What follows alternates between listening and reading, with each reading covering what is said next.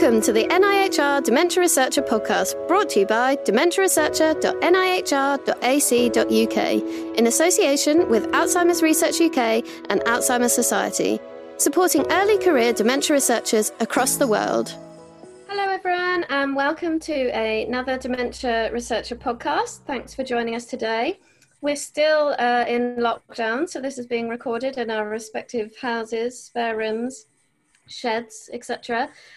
So we're using Zoom, password protected, so hopefully no naked people will appear. So I'm delighted to be joined today by three panelists who are all really passionate about the benefits that music can bring to people living with dementia. So I'd like to introduce Grace Meadows, who is a musician, music therapist, and program director for the Music for Dementia 2020 campaign. And pre-COVID, she regularly played contrabassoon and bassoon with orchestras across London.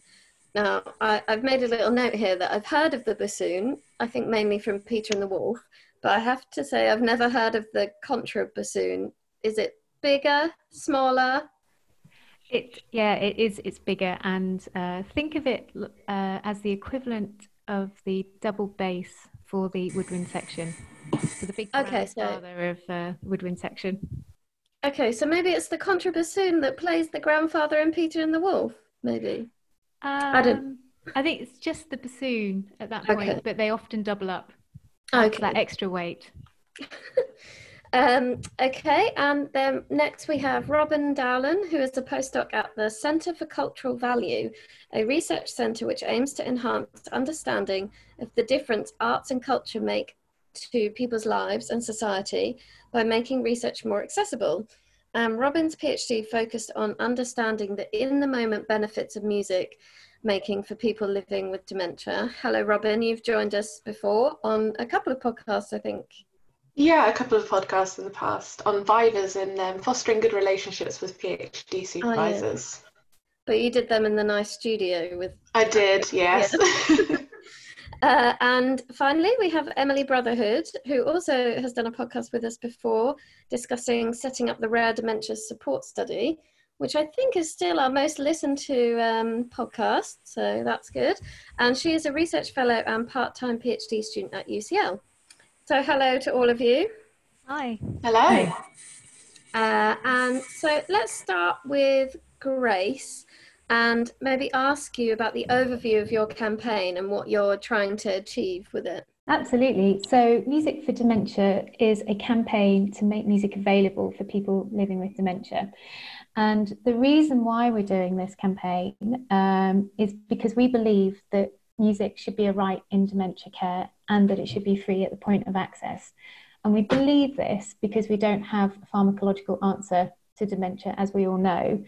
And I certainly personally feel that we have an obligation, moral and social really, to support the quality of life for people living with dementia and their carers to live as well as they can. And when we have this thing that surrounds us and is part of our daily lives called music around us in the ways that we have, it makes really good sense to be using that music to enhance quality of life. And we know, the research has shown, and we're going to talk about it in great detail, I'm sure, the role that music has to play in improving the quality of life of people with dementia. And in order for us to make music a part of dementia care, we as a campaign have to raise awareness and understanding around the role of music in dementia care, why it's so fundamentally important, and what we can all do, all the different roles we can each play in order to help make that happen. Okay, so is this from, what sort of stage are you using the music, and is your campaign aimed at? Is it care homes, or is it much earlier in the diagnosis pathway, so right after diagnosis? So we believe that music can be used throughout the dementia journey, so from somebody living well to receiving their diagnosis right through to end of life care. And the thing for us is that there is no right way per se with music. It's about what matters to the individual person. So what works for one person at one point in their journey might not be the same for another person at the same point in their journey, but it could be similar to another point in someone's journey. It's really about the personalized, individualized approach to using music. So whether that's a playlist, music therapy, working with live musicians, it really is about what's right for that person. So we talk very much about making music with people rather than doing it to people. So that really, for me, is the central point. Before anyone starts thinking about music, you kind of need to get into that space, that this isn't something you do to people. You've got to think about how you use music to be with people, because fundamentally music's there to connect us. And we know that dementia is the greatest isolator and biggest disconnector. So if we can be using music to help people connect, then we've got to do that in the right way that works for the person living with dementia. Yeah, so I guess that leads on quite nicely to the next question, which is, how does music actually work for someone living with dementia, and what does that sound and look like? I mean, I guess you're not talking about just turning on the radio and saying, here's a song in the background. No, absolutely. And that's because music's so much more complicated, really, and complex in terms of how we process it. So we all have an emotional response to music. We all have a physiological response. We have a social response. And we know that Emily and Robin will be able to speak to this much more, but we know that in terms of how the brain processes music, it happens across the whole brain and not just in one region. And it's so amazing the way in which memories get made in association with musical experiences. And that's partly because of when we listen to music in our formative years, so that gap between sort of 10 and 30, so many big life events are happening for us. And often we're listening to music at quite a high frequency. So we're listening to the same songs over and over again. I'm sure you can think back to albums that you might have listened to, at moments when you were in a relationship with somebody or a big life event, and that music really embeds itself in us in many different ways. So in terms of what it might look and feel like, I sort of go back to that point about personalization. It's really about finding out what music matters to the person that you're working with, and then thinking about how might they best experience that, how might they want to experience that. So we say the right music at the right time, in the right way, delivered by the right person. Because you could play me my favorite music and I might really enjoy it, but actually I don't like how it's been delivered, so I don't want to listen to it through the radio. I want to be making the music, if you see what I mean. And there's all sorts of access issues as well, in terms of how people experience their music. So it's all about having that conversation as best you can with the person living with dementia and their carers around what matters to that person and how that music can then be experienced. Yeah, you sort of mentioned twice about actually making music with the person, or being with the person talking about music. Do you actually mean making music, like sitting down and having a drumming class, or I don't know, does it work for people who aren't musical? Absolutely. So there is no prerequisite to be musical in order to benefit from it. And I think we can all speak to that to some degree, in terms of, we can hear our favourite music and we have a very immediate response to it. So it's not about being technically trained. We all have this innate capacity to respond to music, because actually we're fundamentally musical beings. We sort of have that pre-verbal babble, which is often very, very musical. You hear mothers and infants sharing that babble together, and it's really beautiful to watch and listen to. And they're bonding and they're making connections. And really that's what music continues to do for us throughout our lives. So in terms of the music, making music with somebody, it can be a drumming session, as you say, but it also could be just humming a song and building a conversation that might be a musical conversation. It could be that, one person hums to the other and that is their conversation, but it's done through the medium of music. It's that ability to create communication through the musical connection. But there's a whole way, there's a whole broad church really in terms of how you might experience music. And I think it's a real joy for anyone who is a music practitioner who's going into work with people living with dementia to find out that somebody has got musical skills, because then you make music in a different way to people who perhaps have never touched an instrument, and it's a different type of musical experience that's being offered. So you always have to be prepared as a music practitioner, I think, to expect the unexpected in terms of what you might do with somebody musically. Yeah, I think because you mentioned about the formative years between like 10 and 30, let's say 40 for people who are slightly older, that you end up with lots of memories associated with music, you know, your school disco, doing your GCSEs, university, you've all got that song. But also you mentioned way back, like children and nursery rhymes are just, I don't know, there's something, as soon as I had my child, I remembered all the nursery rhymes from when I was younger, and they're just so simple and easy to sing along, and you can see the child just reacting to how you're singing to them. I wonder whether you ever do nursery rhymes. Is that too simple, too far back? Well, I think it's very much about the context, and the choice of music is something it can be a very sensitive issue. And again, it's all about what the music might stir up in somebody.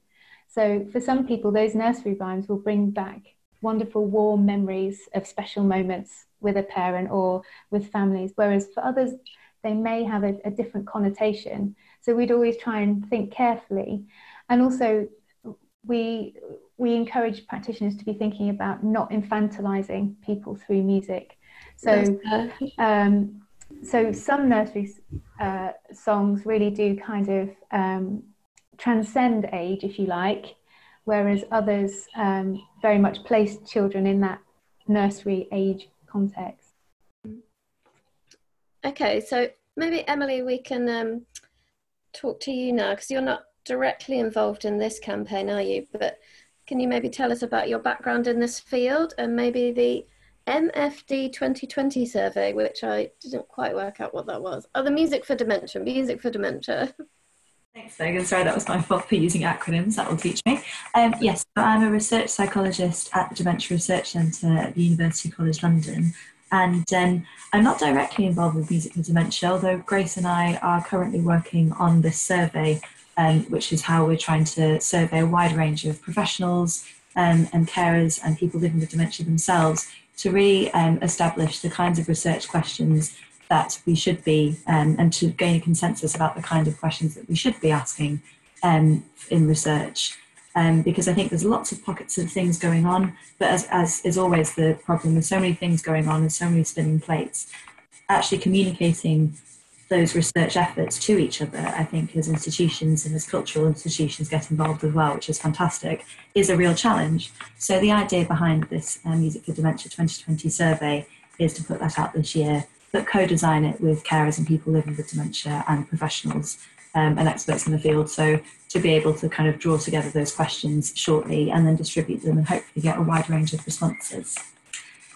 So that's my affiliation really with Music for Dementia and working with Grace so far.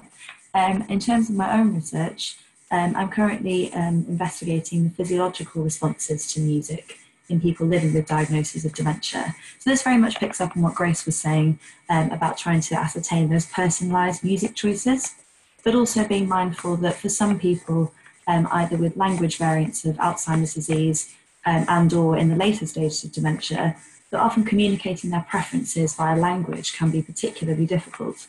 And so the way that my research is trying to tackle this challenge is by measuring physiological responses to music in people at early stages of dementia who can still communicate what they like and what they know. And so I'm looking at subtle changes in, for example, the size of a pupil, in their galvanic skin response and their heart rate, and seeing if those map accurately onto what they're telling me that they like and know about pieces of music as I play them to them. And so if we find that those physiological responses very tightly map onto those subjective reports of the experience of music, and that we can show different profiles, if you like, of what the heart rate's doing when, for example, a person hears a song they're familiar with versus a song they're unfamiliar with, we could think about ways that this could apply to or become a method of communication for people with later stages of dementia who can't use language to communicate that. So that's really, we're right at the very start of that process, but that's the kind of future site for this particular project. Wow, okay. So you're actually mapping the physiological response, because we sort of all recognise that we like music and we know it gives us a response, and you hear a lot about it gives you goosebumps with certain pieces of music. So it's actually interesting to see that you're looking at how the body is actually responding to music. I mean, there must have been lots of research done on this, but actually then, you know, correlating that with, I like this piece of music, my body is also liking this piece of music. Absolutely. I mean, also, I think it's important to say that I think perhaps one of the most visceral responses that many of us have had to music is probably not the ones that have caused us to leap out of our chair and start, you know, shouting about how much we love it, or we're in a social setting like in an opera or something that it's not appropriate to do that. But it's that feeling, as you say, that those chills, the goosebumps. And there's been a lot of work in research so far, including an article that came out recently last year about musical chills.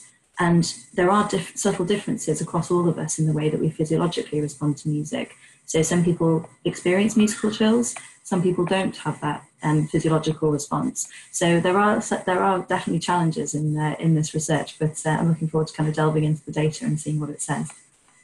Yeah, I don't know whether you will have got to this bit, but I just wondered, obviously with heart rate and like measuring, what were the other things you said? Heart rate and galvanic skin response. Yeah. Yes. Essentially, yes. Yes. Yeah. That's essentially the surface of the amount of sweat on the surface. Yeah, which could be. I'm excited. I like this piece of music, but I guess it could also be, this music is causing me trauma, or like, you know, nervous agitation, and really not wanting to listen to it. Which I guess is the challenge if then you're going to use it. In people who are non-verbal, because they're not going to be able to corroborate what your readings are saying. So have you come across that yet, that there are quite similar responses, negative and positive? So I'm in the middle of analysing the data at the moment, and so I haven't been able to kind of conclude anything concrete yet. But it definitely is something to consider. At the Royal Society conference that my colleagues Emma Harding and Paul Kamek presented at, they presented exactly this topic, and it was about, is somebody engaged or exasperated? And really that's a challenge in all of psychophysiological research, much the same as you could equate to perhaps in neuroimaging when you scan somebody and you see a particular area sort of light up, in quotes, in the brain, whether or not that actually means that a person is thinking about the stimulus or something else. And so it's quite a similar analogy, or I like to think of it as a similar analogy in terms of how the challenges of neuroimaging, you can just as equally apply to psychophysiological research. But it's a really good point, and it's definitely something that sort of needs to be tackled in the field generally, as well as in this particular project. Grace, did you want to jump in? Yeah, I think it's a really fascinating point, actually. And in terms of practice, one of the ways in which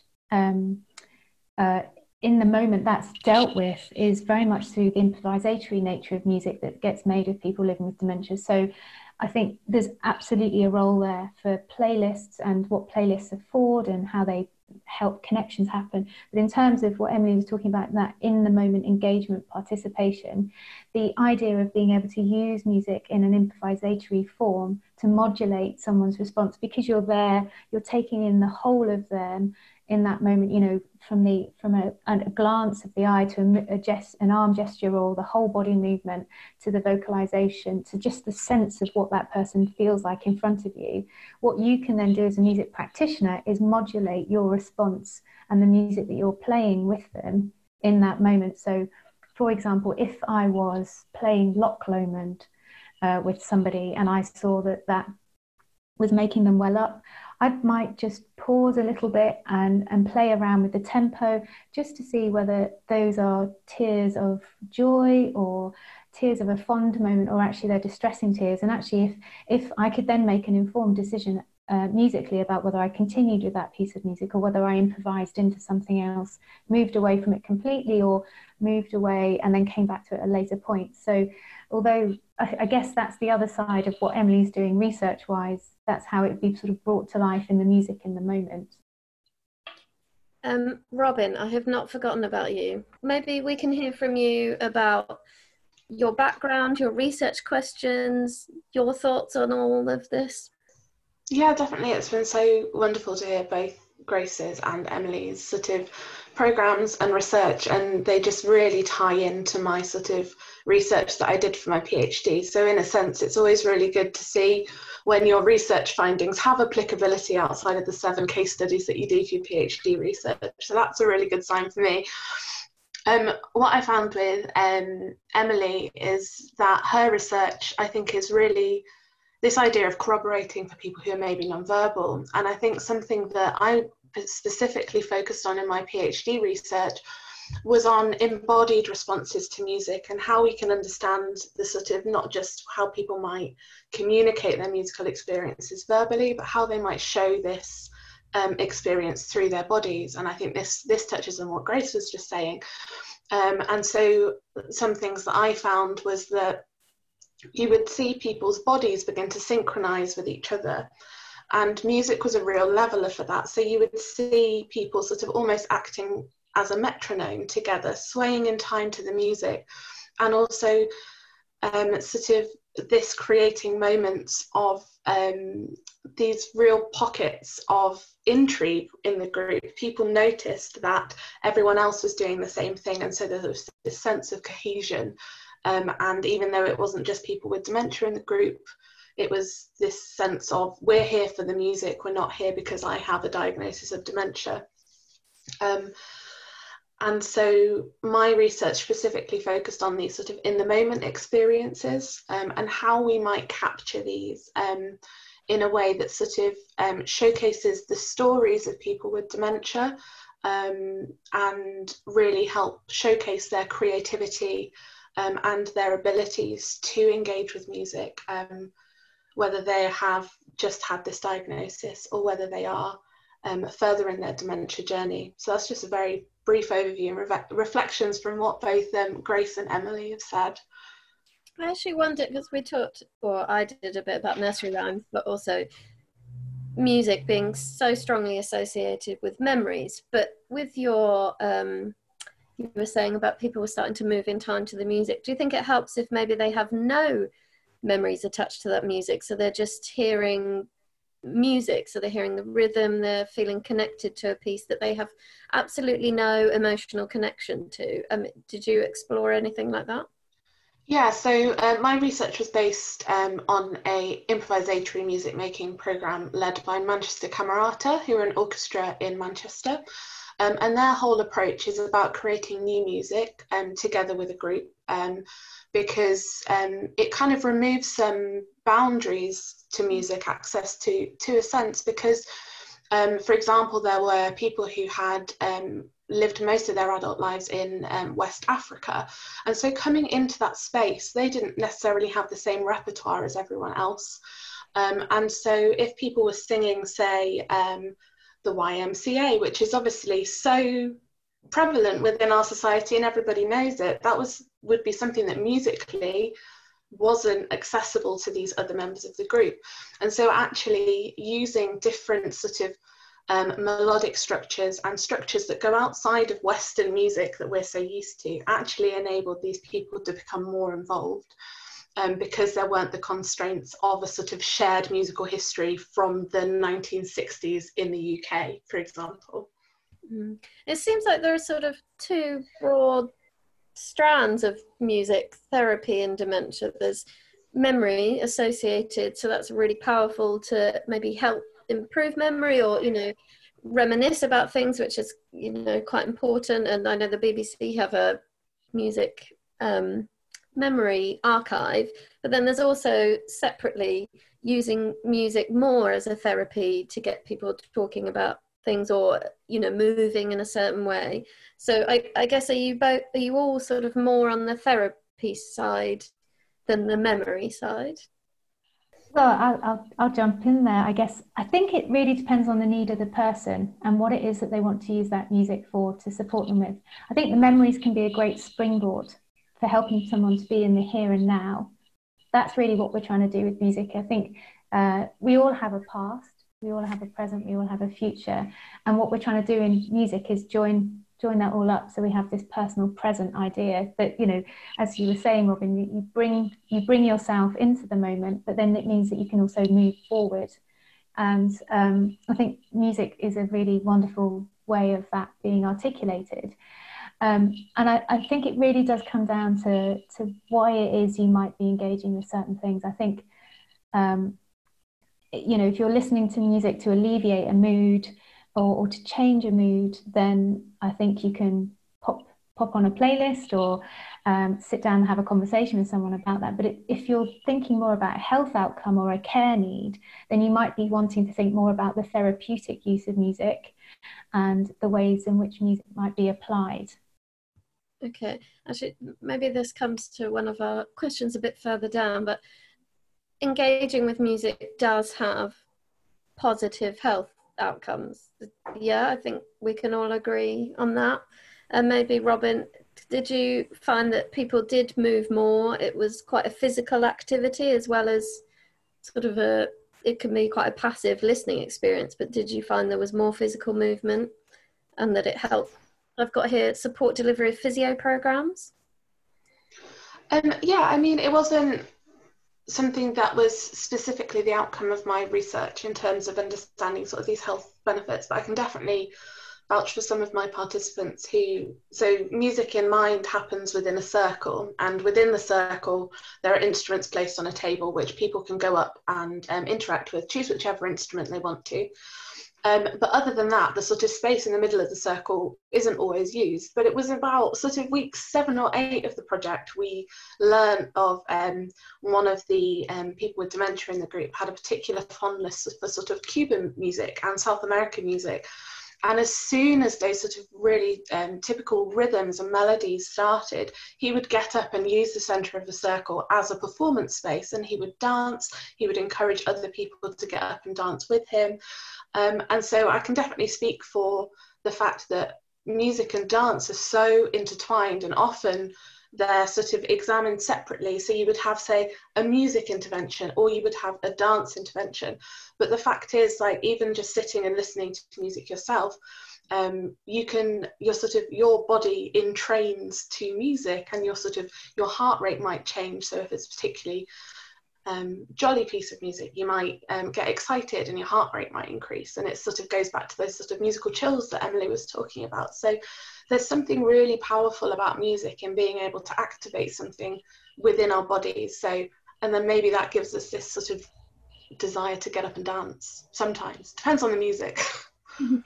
One of my favourite quotes, and I feel a bit bad, I don't know who said it, but it was on a Radio 3 programme, was, "From our bodies to our brains, we are all rhythm." And I think that's really true. And yes, they are so linked, dance and music, because music essentially is rhythm, and then your body just feels it and wants to be part of it, really. So yeah, definitely. I think maybe we need to talk a little bit about integrating this into care. And this is to all of you, really. How can music be integrated into care? Go.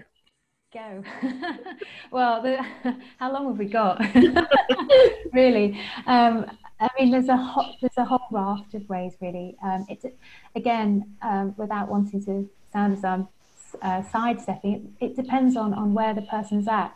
If you're working in a care setting that has a really large range of needs in terms of people who are still verbal, very mobile, their care, how you might integrate music into their care is going to look very different for somebody with advanced dementia or at the end of life. But it's really about looking at, now that we're in the world of personalised care and individualised care plans, I think it's really about breaking it down to what that person can be woven into that person's daily care plan. So that might be using music to help them get up and out of bed in the morning, get them set up, if you like, and that can take the form of a favourite song or a carer humming a favourite song and starting the connection in that way. Or it could be, you have your music therapy session after breakfast. It really depends on what resources you've got available and what that person can manage throughout their day. And of course, then there's the wider context of how many people you've got to then replicate that for. But I think one of the ways of doing it is to look across the care plans of all the people that the care setting is caring for, and thinking, where are the commonalities here? how can we bring people together throughout the day to create shared moments so that we've got a sense of awareness of self in relation to others, we've got a sense of groupness, and we're creating a sort of community feel. And then how can we also be sort of weaving into the rhythm of the care day and thinking about the wider community? How can we bring the wider community into the care setting? That we know that's so important, and we've seen such beautiful work with intergenerational projects where children have gone into care settings. I have to say, actually, my son's nursery, obviously pre-COVID lockdown, they used to go to a day centre and sing. It was nursery rhymes, but only because they're 3. But yeah, they used to go, and it was so positive for everyone. But that's exactly it. The benefits are for all, really, and I think there's something really special about those projects, because what they do is they unmask people. That's the way I've witnessed it, really, because you see the person for who they are beyond their dementia. I had a wonderful story told to me about some musicians who went into a care setting, and there was a lady who had 24-hour care. She couldn't be left to do anything on her own, or so she thought. And some musicians came in and they did some work, and before the carers had even realised what had happened, this lady got up out of her chair unassisted and started moving to the music and smiling. Her whole demeanour changed, and the carers were sitting there thinking, wait a minute, we've been told that she can't do this, that she doesn't have these kind of independent skills. Hang on a minute. And they watched her have a wonderful time.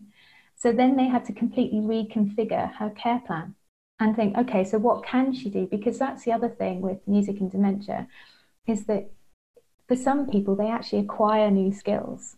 As Robin was saying, that cultural aspect, I think it's a really good point that you brought up, actually. Sometimes the blending of cultures and stepping outside of your own cultural comfort zone means that you can come to something with a blank screen, if you like, blank slate, and you can learn things. I think it's a real myth that because you've got dementia, you can't acquire a new skill or experience something and get to grips with it and enjoy it. I guess it sort of comes back to a theme that keeps popping up, is that it's an innate skill, isn't it? It's something you're born with. It's very much part of your life from birth. Hearing the heartbeat in the womb is the classic, but you've had that for 9 months, so that's rhythm always in your life. Absolutely, and we have so many elements of our being that are musical elements, rhythm, pitch, tone, voice, timbre, all those things that come together to make us musical beings. I think this is a question maybe to Emily, because you brought it up when we were sending around questions, but a bit about, because we talked a lot about personalised medicine, therapy, but people who don't like music, it just might not work for them. That must come up. Absolutely. So I've definitely, just anecdotally, I've had participants who, I've asked for the full range of people who have actually been professional musicians, right through to people who've said, actually, music isn't really my thing. But I've invited everybody to take part and sort of gather that information as part of the research. And I'm really interested to see if there's a difference in the kind of physiological responses that they elicit. But I think it's important to acknowledge, without detracting from the amazing work of musicians and therapists, of course, that music isn't, and I think, Robin, you brought up this phrase, and so credit to you, it's not always side effect free. And this is why it's particularly valuable to establish personalised preferences for music. For example, there's a research group in Australia who played Baroque music to a group of elderly care residents. And actually it had the opposite of the desired effect, and apparently it increased the behavioural demonstration of them being agitated. So of course that's clearly something in care planning that we wish to avoid. And I think answering that question more broadly, I think it's always helpful to ask the question of ourselves. So I'm sure with or without dementia, I think we've all perhaps experienced just how irritating it is to listen to a song that we hate.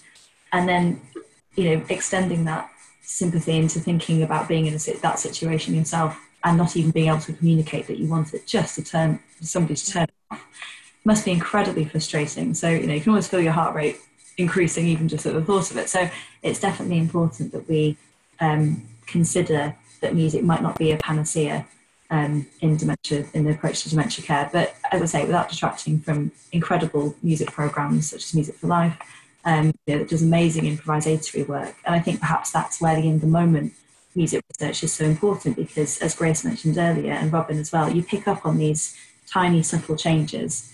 So perhaps one song works great, and as soon as a song isn't working so well, it's exploring that.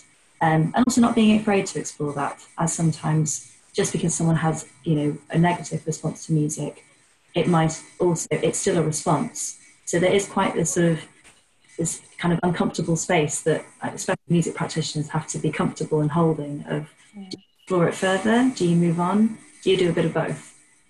So I think that's the important points on that one. Yeah, I guess it's not just both. Everyone's got their hands up. I'm going to say this and then come to you. I guess it's also not just about I don't like this piece of music, I'm responding badly to it. Also, just sensory overload. Autistic people on the spectrum find that, if it's too loud, it's too much. I mean, we've also probably all been there when we're having a bad day. You don't want someone yelling at you or music really loud. But, the supermarkets do time where there's no music in the supermarket and the lights are dimmed. And I don't know whether you've found that as dementia progresses, whether that's more common, that it's too much sensorily to be bombarded with music. I don't know, but also hands. Who had their hand up first? Grace? I was just going to follow up with what Emily was saying in terms of preferences, and that again, of course, these change throughout someone's course of dementia. So I was thinking about musicians, highly trained musicians, who at first actually can't take solace in music, and they can't use it in the same way because they find that their technique's falling away, or they can't remember music in the same way that they used to. And so I've found cases where people who were highly trained musicians don't go anywhere near music for a large part of their dementia journey. And it's only in later stages when some of that emotional attachment to music has really fallen away, because they don't no longer associate themselves as having that kind of status, musician status, that they can then re-engage with music again. So I think that there's something there also about somebody's musical care plan, if you like, is a living dynamic thing. So what might be recommended in the early stages might be very, very different to what comes up later on for them in sort of advanced stages or end of life care. But I think your point about sensory is really interesting, because we know that there is a relationship between dementia and hearing loss, and that dementia can be exacerbated if someone has a hearing loss.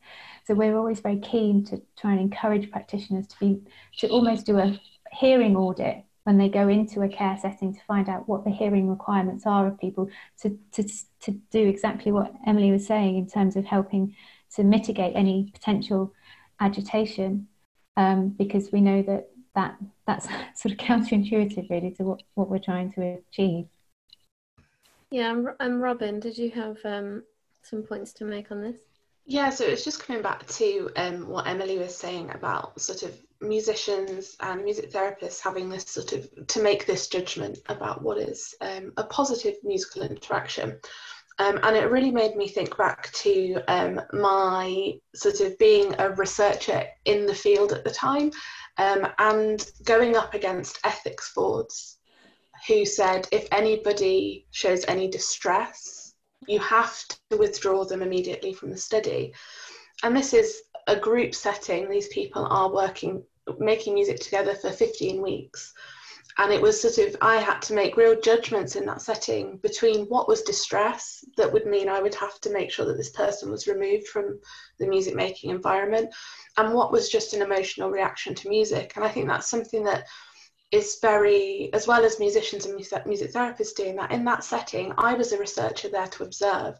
And for me to sort of, luckily there weren't any instances of any sort of anything I would deem as being overly distressing, but it's kind of having that other hat on in that setting as a researcher, and how do we sort of ensure that we aren't causing any distress, and if there is distress, how do we react? So I had many protocols, and I'm sure that musicians and music therapists going into these settings have these protocols as well.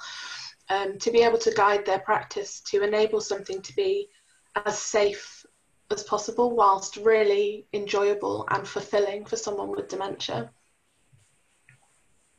Okay. Actually, Robin, the next question, maybe we can come to you about a debate surrounding how we measure the impact of music. We're kind of changing gears now, getting a bit more serious. But yeah, maybe you could talk us through that a bit. Yeah, definitely. So with my PhD, it kind of came off the back of Nick Ponsillo, who was at Camerata before, at the time, had met with my supervisor, John Keedy, who was working at the University of Manchester. And Nick had had this real frustration in that he felt that the sort of evaluations that he was doing of Music in Mind weren't capturing exactly what it was that was happening in these moments, because he was expected to report on symptoms, reductions in falls, things like are people taking medication, or are they taking less medication? And all of the sort of evaluations that were done really wouldn't show that many changes over time. So they would take these measurements before and after, say, a 10-week programme.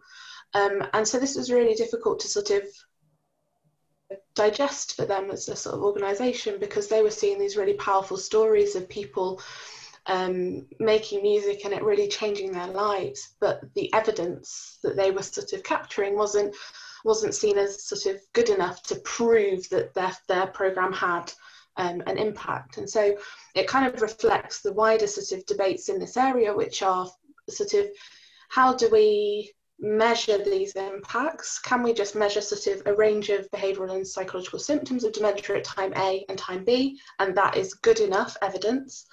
And actually what a lot of that research shows is that it's really mixed, and it's really difficult to capture a change in a number over time, whereas actually this sort of more in the moment work and qualitative work, which actually gives voice to people with dementia rather than simply reducing their experiences down to a number at time A versus time B.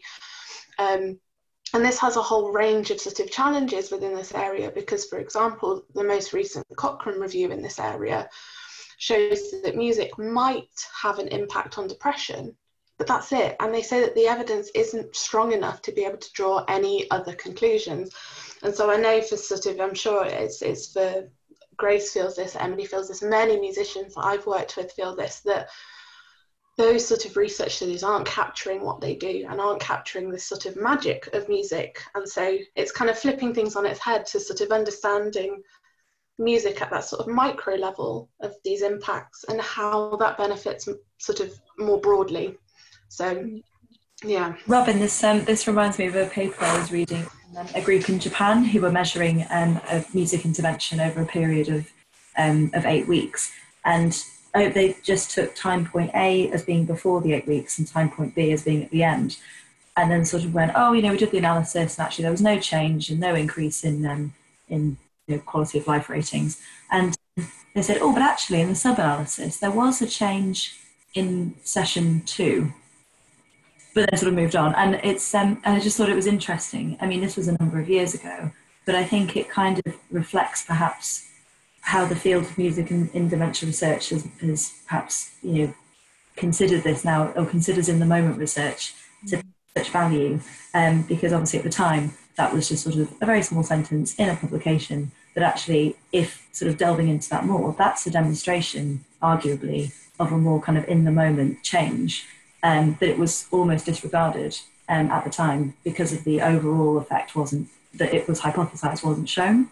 So it's, as you were describing that, I was sort of thinking about it, and it just reflects perhaps a change in mood and tone.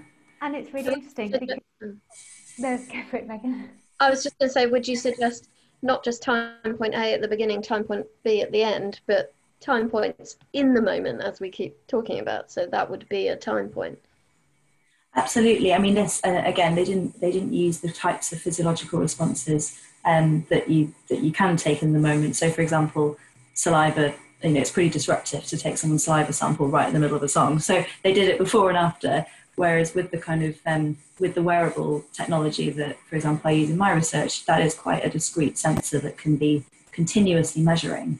I think so for this particular research, I can understand why they selected to do time point A and B at the beginning and end of intervention, and obviously before and after each session. But yeah, there are ways of continuously measuring those things, with extraordinary accuracy in terms of the timing and time-related events of those changes that you might see in the moment. Grace? I was just going to echo Emily, actually. When I was working in a child development centre, I was part of an RCT with music therapy and autism. And we found just that the headline finding was that there was no change and that music therapy didn't make a difference. Having said that, having been with those children in sessions week in, week out, the change was noticeable. And it wasn't just the child who changed, it was then the responses that came about because of the changes in the child. So I was thinking about the experiences of parents, the experiences of teaching assistants, and the experiences of teachers, and the ripple effect that goes on that doesn't get captured often in research findings. I had parents telling me, this is the first time I've heard my child speak in months, if not years. What is it that's going on in the room here that I'm not seeing? Can I be a part of that? And then teachers saying, well, I'm finding their attention has been massively increased in class. What's going on? And what was frustrating, I think, for those involved in the research was that those nuances weren't being reflected in the findings, which is a bit disheartening, because actually we know this stuff on a really felt level, and we see it and we hear it, but it's not being articulated anywhere. And I think that's when the mixed methodology is much more powerful. And as you were saying, Robin, it allows more people to have more voices and for different experiences to come through, because I think we never look at one thing in isolation. I don't look at a person living with dementia and think, oh, that person is just their own contained self. They're connected to people and systems and places. And actually how they are impacts on the people and the places around them. So thinking more broadly is so important when it comes to how we set research out and how we articulate findings and how we conduct it.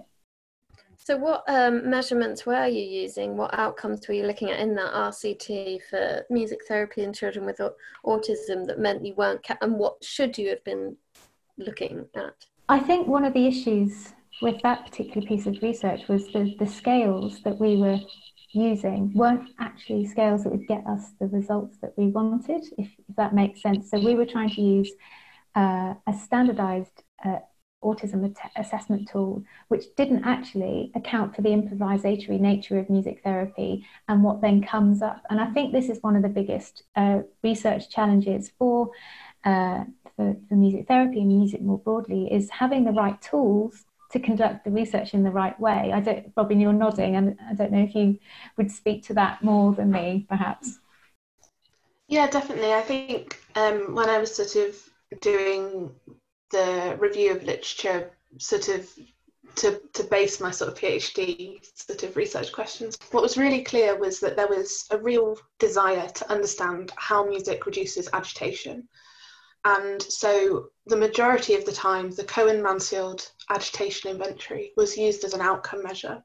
And this was not showing much change in a range of studies, but then sort of going back to that sort of mixed methods and looking at the qualitative, you have these wonderful accounts of how music is changing people's sort of outlooks, how it's improving mood, how it's enabling them to feel that sense of connection with another person. But I think what's also interesting is coming back to this study that Emily mentioned about the Baroque music, was because it was a sort of semi-randomized controlled trial and they were trying to be as standardized as possible.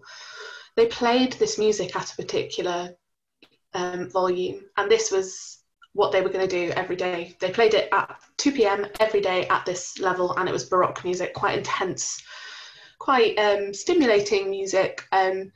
And then they started to see these sort of psychological and behavioural challenges arise. But because it was in their protocol that they played it at this volume at this time, it wasn't changed. And so I think that's sort of, it's all about context. And I think if you're just using one tool to measure something before and after, it just means that you're sort of not able to adapt to that particular context. And I think what Grace and Emily have already spoken a lot about is this idea that we're not sort of the person with dementia isn't going to be in a vacuum when they're listening to music, and it's all about understanding the context they're in, the mood they're in, the sort of frame of mind they might be in at the time, and just adapting our practice. And I think research should follow suit and have a number of methods available to be able to capture experiences.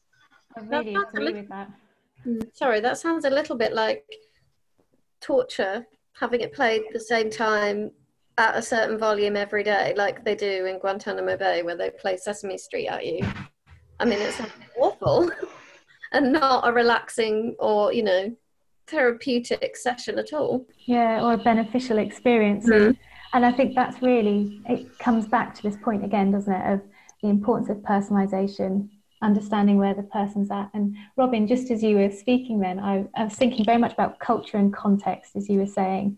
And a music therapist was talking to me about a gentleman who was very agitated, particularly around meal times, and they couldn't work out for why. They were like, but he's having his dinner, what's the issue here? And the music therapist was working with him, got to know his culture, his identity, his history, and she felt through the songs that they were singing and delving into his Irish history, that in his world, he always had his cup of tea before dinner. And then he would have his dinner and then, you know, do whatever might come next. But what they were doing in the care home was they were giving him dinner first, and then he was having his cup of tea.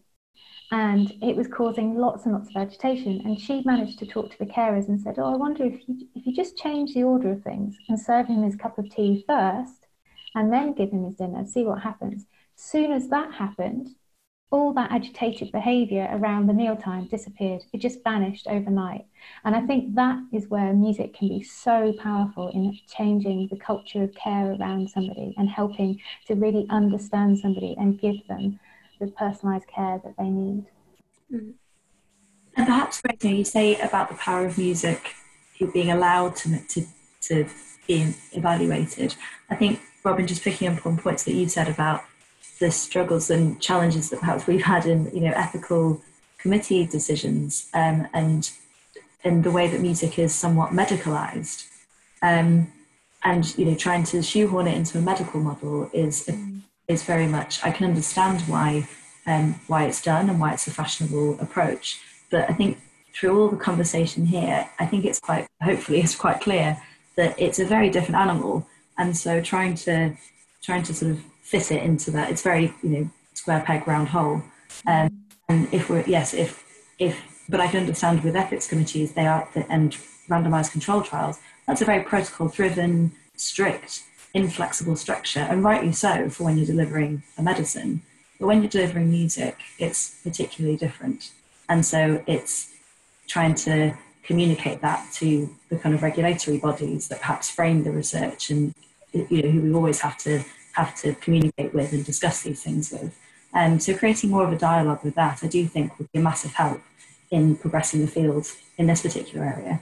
Okay, so not wanting to take the side of ethics committees, but sort of bigger picture.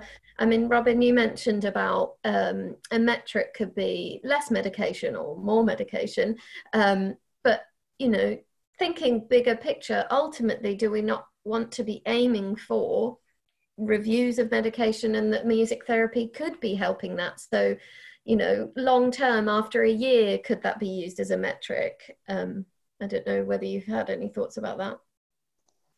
I think it can be really difficult to address that question, just because, as we've talked about this complexity, but also there are many music programs that just are not able to run for a year, because a lot of the time music organisations are finding the funds to be able to deliver these programs for free, because they are quite expensive to deliver, because you're obviously employing professional musicians or music therapists to be able to come into these settings and work with people with dementia. And I think a lot of the time it's coming back to this idea of ripple effects. It's not that you could say, okay, music leads directly to reduction in medication.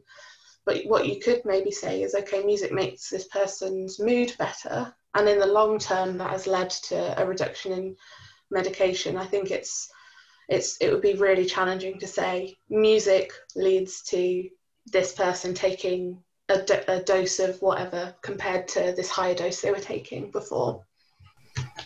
Yeah, absolutely. And I think also with dementia being a condition which causes decline over time, the medical needs may change. So everything is always moving, I think, with people living with dementia. So it's not as simple as take this drug and this will be the result over a given period.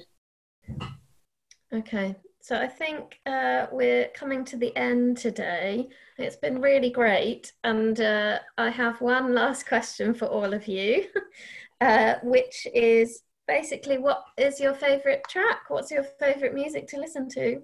Maybe Robin, because you're left on my screen, I'll ask you first. Yeah, so this lockdown, I've been listening a lot to the soundtrack from Waitress the Musical, which I was hoping to see, but obviously cannot see it at the moment. So I know all the songs by heart, and so I look forward to being able to see it when I can. The next step is learning the dance routines. I assume Yes. there are dance routines. Okay, and Grace? Well, the last live music performance I saw was Elgar's cello concerto, and it's been a lifelong piece that I've loved. So that's sort of kept my hope alive that we'll get back into concert halls and experiencing live music again at some point this year, not next year. Yeah, I hope so. And Emily? Both great choices, can I just say, from Robin and Grace. I've been listening to a lot of acoustic stuff, so just to kind of keep the blood pressure down in this current situation. But one of my favourite artists is Ray LaMontagne, who famously doesn't do tours that often, but I'm hoping when lockdown lifts it might motivate him perhaps to do a UK tour so I can finally see him. Okay, thank you everyone, and as always we'll have profiles of our panellists up on the website. Please do visit our website. We have lots of lovely webinars going on, and please subscribe to our podcasts through iTunes, Spotify, SoundCloud, Podbean, and any others that you listen to our podcast through. Thank you very much. Brought to you by dementiaresearcher.nihr.ac.uk in association with Alzheimer's Research UK and Alzheimer's Society, supporting early career dementia researchers across the world.